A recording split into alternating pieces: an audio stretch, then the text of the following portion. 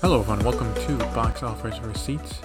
I'm your host Tyler Callahan, and we got a jam-packed episode as I continue to catch up on the news. This one is all about the Thanksgiving box office weekend, the fallout from it, as well as other news, including trailers, streaming updates, and more. Let's start with the domestic box office.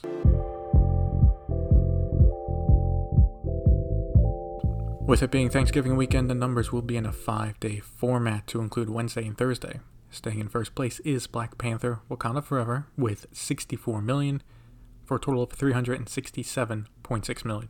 Opening in second place is Strange World with $18.6 million. Opening in third place is Glass Onion with $13.3 million. Opening in fourth place is Devotion with $9 million. Fifth place was The Menu with $7.3 million for a total now of $18.6 million. Seventh place was Bones and All with $3.5 million for a total of $3.7 million. And in eighth place was The Fabelmans with $3.1 million for a total of $3.4 million. So let's start with the small stuff. Wakanda Forever is still doing solid and will definitely pass $400 million. The question now is, can it make it to $450 million domestic? I would say it's still possible, though it will be a slow crawl to get there after Avatar comes out. Still, while not making as much as the first Black Panther, domestically, this is still one of the biggest movies of the year. Glass Onion opening to just over $13 million is fantastic, considering it was only in 696 theaters. If this had a proper wide release here, we're talking 3,000-4,000 theaters, we'd be looking at around possibly a $50 million opening, or slightly under it. Now let's talk about the bombs, because we got two of them. Sony has a bomb on their hands with Devotion, only coming in with $9 million. The reported budget for the film is around $90 million, and with this having a focus on the Korean War, I doubt this will have much of an international appeal. It's a shame, because this has gotten solid reviews from critics, it's certified fresh on Rotten Tomatoes, and for the few that actually went to see it, they liked it. Sony has also had a solid run this year, nothing special like Paramount, but they were doing okay, and it's kind of sad this is how they finish it with a bomb. But hey, they have to deal with Netflix, so this might find a bigger audience there. Now let's talk about the elephant in the room, Strange World, because oh my god, did that crater. Even Disney was not expecting it to do well, estimating around 20 to 25 million leading up to the weekend, and it came in below that. It's also being rejected by audiences, with it getting a B cinema score for a family movie. That's just bad, really bad. Just for comparison, from last year, Encanto opened to around 27 million for the weekend.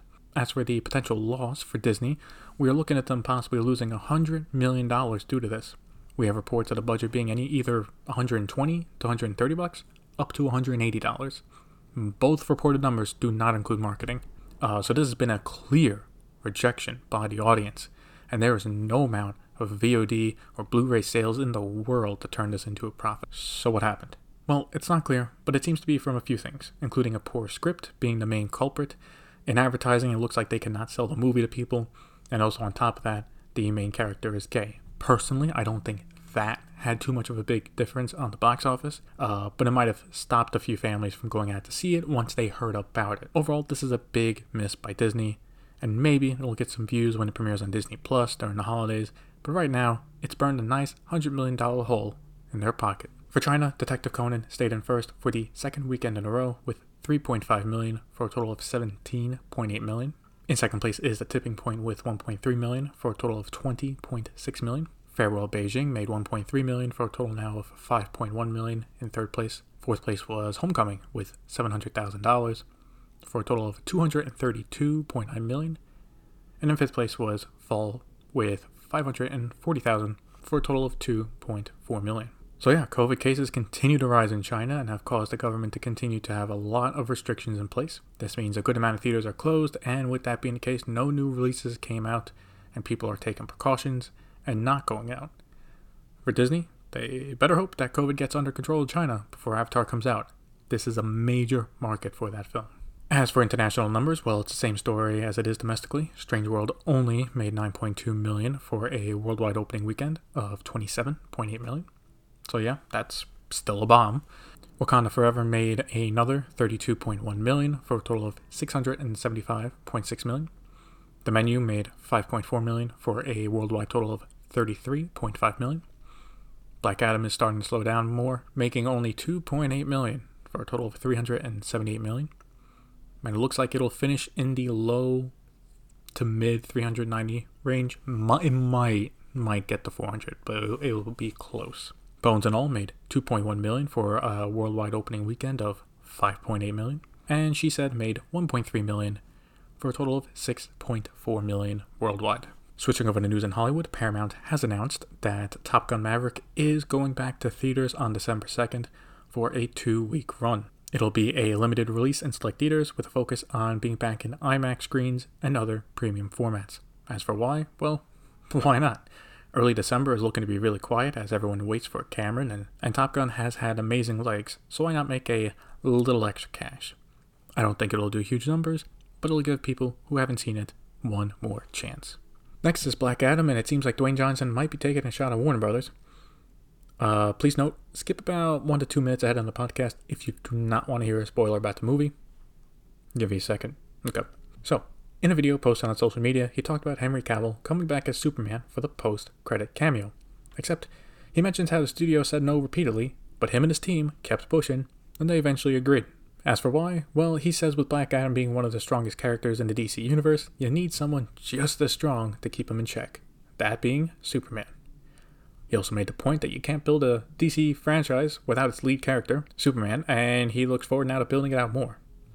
What I find so fascinating about this is how open he is being about the studio not wanting to do it. Typically, unless there's a major issue, or you're just looking to burn bridges, actors, directors, producers, they all say neutral to positive things about the studios when they're doing, when you're talking about the film, or you're doing marketing. It's, they were a good partner. We loved working with them, But here, The Rock is calling them out on it and letting everyone know it's him and his team that got it done. Warner Brothers didn't want Henry Cavill back, but he got the job done. Now, obviously, he says this in a very positive way and with a smile on his face. He's not being stern, he's not cursing them out, but still, it is just very, very odd. And now, with new people running DC, it seems like there are issues at DC and Warner Brothers as a whole that need to be ironed out. We have a new movie in development, and Deadline has the exclusive on it. They are reporting that Sony's 3000 Pictures has closed a deal for Ang Lee to direct Bruce Lee. Or more specifically, I would say a movie about Bruce Lee. This has been in the works for a while for Ang Lee to make a film about the famous martial artist. Not only that, but his son Mason Lee has been cast to play the famous fighter. Now, while that may sound like the highest degree of nepotism, Mason Lee has developed an acting career over the past few years and has been training to get in shape for the role for the last 3 years. But look, clearly this is a passion project for Ang Lee. I think he will give it 100% to make it great, and I hope it is. No word on when production will start. In other Sony news, they were able to close another deal, this time with Legendary. That's right, moving forward, Sony will be handling distribution and marketing for Legendary films for the next few years, besides in China. However, this is not a major loss to Warner Brothers, as they will still work together on Dune Part 2 and the Monsterverse. So for example, Sony will not be getting their hands on the Godzilla vs. Kong sequel. Well, first off, this is a win for Sony.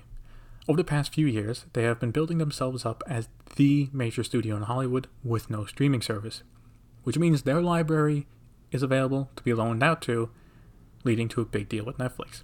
So whenever that deal comes up for renewal, they will be looking to get a lot of cash from the other studios and companies that have streamers because they have a vast library of films.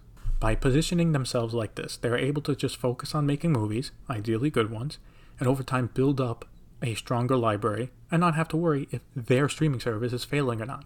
Now, by working with Legendary, that can help improve it.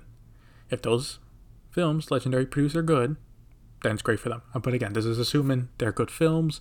They could make trash, they can make ones that bomb at the box office, and again, if they bomb at the box office, that's gonna hurt Sony more than if they Universal or Warner Brothers had it. Personally, I think they will make some solid films, and for Warner Brothers, this is probably the best case scenario for them. They really pissed off Legendary with the day and date release for their films, so it's no surprise they want new partners. And considering Warner Brothers Discovery is looking to make as many cuts as possible, they might not have been able to offer them a good deal anyway. We got a small schedule change for Lionsgate as they are moving up plane from January 27th to January 13th of next year. Not a big change, but it will open up directly against Warner Brothers' House Party and the wide release of A Man Called Otto. Not sure why they're moving up, but the change shouldn't affect the box office much. While that is 3 wide releases in one weekend, they are all aiming for different audiences. For casting updates, we have one thanks to an exclusive from Variety. They are reporting that Lance Reddick will reprise his role as Charon, aka the concierge from John Wick in the spin-off film Ballerina. With both him and Ian McShane returning, I would think it's safe to assume at this point that Ana de Armas will go to the Continental Hotel at some point. It's still not clear how much of a role they will have in the film, but I would say a small supporting role at most. Taking a look at award season, Variety has the exclusive on this, and that is the Oscars next year will present all categories live on TV. Last year they started to present some of them during the commercial breaks, including Best Score and Live Action Short. I think this is great news. Look, for years the Oscars have tried to stay under 3 hours, and even with moving some of the categories to commercial break, last year's event still went over. So look, if the show's going to go over and run late, you might as well show all the awards. It's what people want to see anyway. As for other awards, the Gotham Awards held their event, and Everything Everywhere All at Once won Best Picture. Now, not all the big contenders were nominated, but it should be noted it did beat out Tar and Aftersun. Also noticeably, Ke Huy Quan also won for Best Supporting Performance for his role in the film. Another noticeable win was Tar winning Best Screenplay. So this is only one of the many award shows in the lead up to the Oscars, but it does help show that Everything Everywhere All at Once has some momentum going into it, and Tar is not to be completely ignored. Once some of the bigger awards announce their winners, we can get a clearer picture on who are the front runners. Also happening this week is the Red Sea Film Festival taking place in Saudi Arabia. As we have seen over the last few years, the film industry is starting to grow in Saudi Arabia since theaters were unbanned, and now they want to get in on the film festivals. The big news I'd say from this is Vox Cinemas unveiling some of the Arabic films they are producing. Last year they made a commitment to produce 25 films within 5 years. We talked about Vox before, as they are a major player in the film industry, having hundreds of screens around the Middle East, and now producing films. We got a bunch of trailers this week, partially thanks to the Comic-Con in Brazil. We start though with Universal's Cocaine Bear. It's directed by Elizabeth Banks and stars Kerry Russell and Ray Liotta, among others. From watching the trailer, it looks like a very well-made B-movie, but in a good way. Comes out February 24th, so 1 week after Ant-Man and a week before Creed 3. So, while competing for a similar audience, it could do decent numbers. I'm thinking if reviews are good, maybe around 30 million domestic. Next trailer was the first one for Indiana Jones, which now has an official title, Indiana Jones and the Dial of Destiny. Overall, the trailer looked good, and with the de-aging they have done for Harrison Ford, that also looks really well done. With this being Harrison Ford's last time as the character, it's one to look out for next summer. Comes out June 30th. Sticking with Disney Films, Marvel Studios also released their first trailer for Guardians of the Galaxy Volume 3. This will be the last Guardians film from James Gunn, especially now that he is running DC, but it also looks to be the final one for a few Guardian members as well. Based off of the trailer, it looks to be a bit more somber than the last few Marvel movies. This will kick off the summer movie season on May 5th, and I expect people to come out of the theater crying. Paramount has also released some trailers. First, they released the second trailer for Babylon, which has a slightly different tone from the first.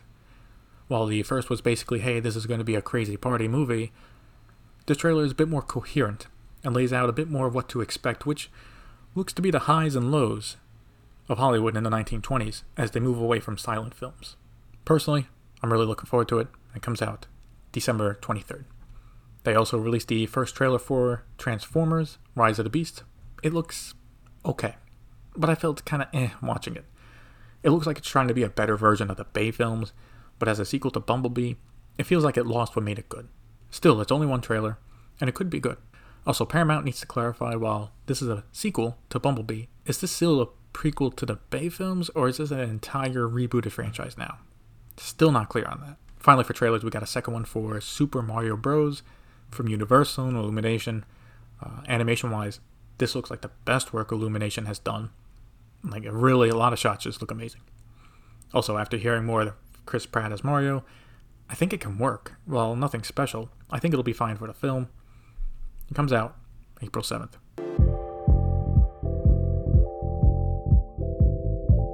Let's start off VOD Premium with some release dates. Disney announced that The Mandalorian Season 3 will debut March 1st next year on Disney+.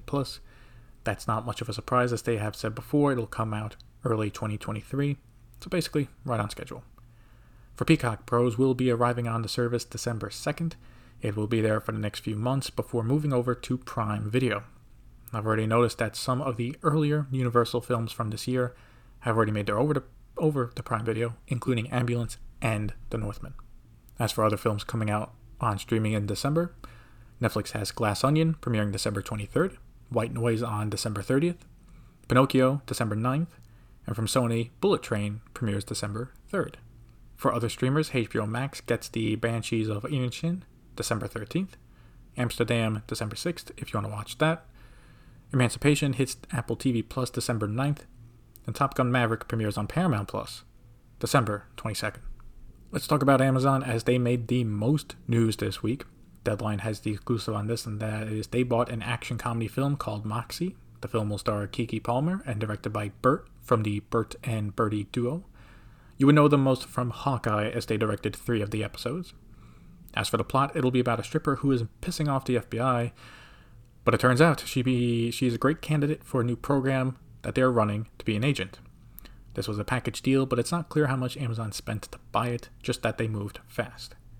So for a comedy like this, it really does depend on the script and how the jokes land. I think Keke Palmer can lead a movie, and she is a solid choice for this. It just really comes down to what she has to work with. If the script's good, I think she'll kill it.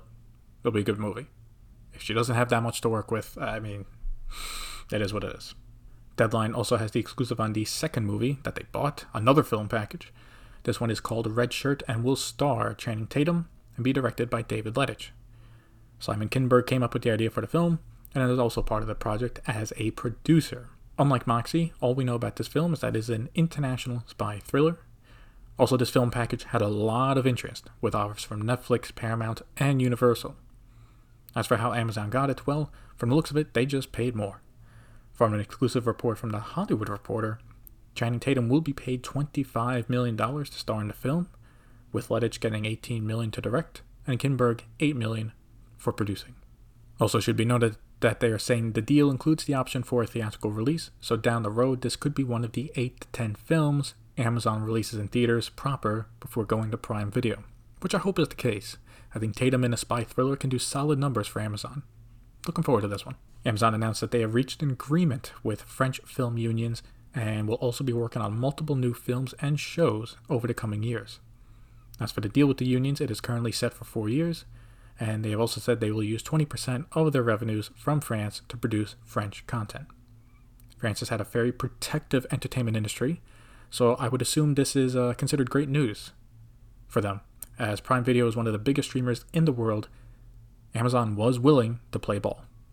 The other film news from Amazon was not just for a specific film, but for a multi-picture deal, as they have announced Tyler Perry has joined them. As part of the deal, Perry will write, produce, and direct 4 films for Amazon. This is a solid get for them, as while Perry films are usually nothing special, they do have a solid audience, so it is a good way for them to continue to build out their library of films. It is not known yet what the first of the 4 films will be. Lastly, for Amazon, Park Associates has released their annual streaming report for 2022 domestically. For the first time, Prime Video is number 1. Over the past few years, it's been Netflix always at number 1, but now they will have to settle for second. Now, this is just one report, and it's not completely clear how they calculate the numbers, but if we take this at face value, it does make sense. One major reason is likely Thursday Night Football. Again, this is only for subscribers in America, and football is still very popular. Having exclusive rights to Thursday Night Football, even if the games are often not the best, it does mean something to people. Compare that to Netflix, which has no live sport offering. As for Netflix, well, it looks like it'll take time, if ever, for them to fully embrace a bigger theatrical model. In an interview, co-CEO Reed Hastings talked about Glass Onion and said that they have left a lot of money on the table with the limited release. Yeah, no shock. But he also mentioned that the release was a promotional tactic for the film and that they would consider it for other films down the road. He also pointed out that with all this, they are not trying to build a theatrical model. This is not too surprising for him to say, because his other co-CEO, Ted Sarandos, has been very open about not liking theatrical releases. You need both CEOs on the same page. So if Hastings came out and said he wanted to do more, well, then you'd have 2 CEOs with 2 different messages, and that's not good leadership. But I do think he's telling the truth right now, though. And for the next year at least, the big films that they have next year will get the 1-week release, and that's it. For them to expand beyond that, well, either the other executives who want it need to win behind closed doors, need to have those discussions, or their stock goes down more, forcing them to do it as a way to increase revenue, because it's easy money. Finally, we actually go to the Middle East for some news. NBC Group has acquired rights to a lot of anime. So to clarify, the distribution rights are for the Middle East and North Africa, and will be on their streaming service, Shahid. So what did they get? Well, they got the Bleach Comeback, the 1,000-year Blood War adaptation, going on now. From Toei, they are getting more episodes of One Piece, and from Aniplex, they are getting multiple shows, including Gurren Lagann and Sword Art Online. Clearly, anime is starting to get big in the Middle East, and really at this point will probably only continue to grow, and NBC wants to stay on top of it. And that's it for this episode of Box Office Receipts. Thank you for listening, and see you next time.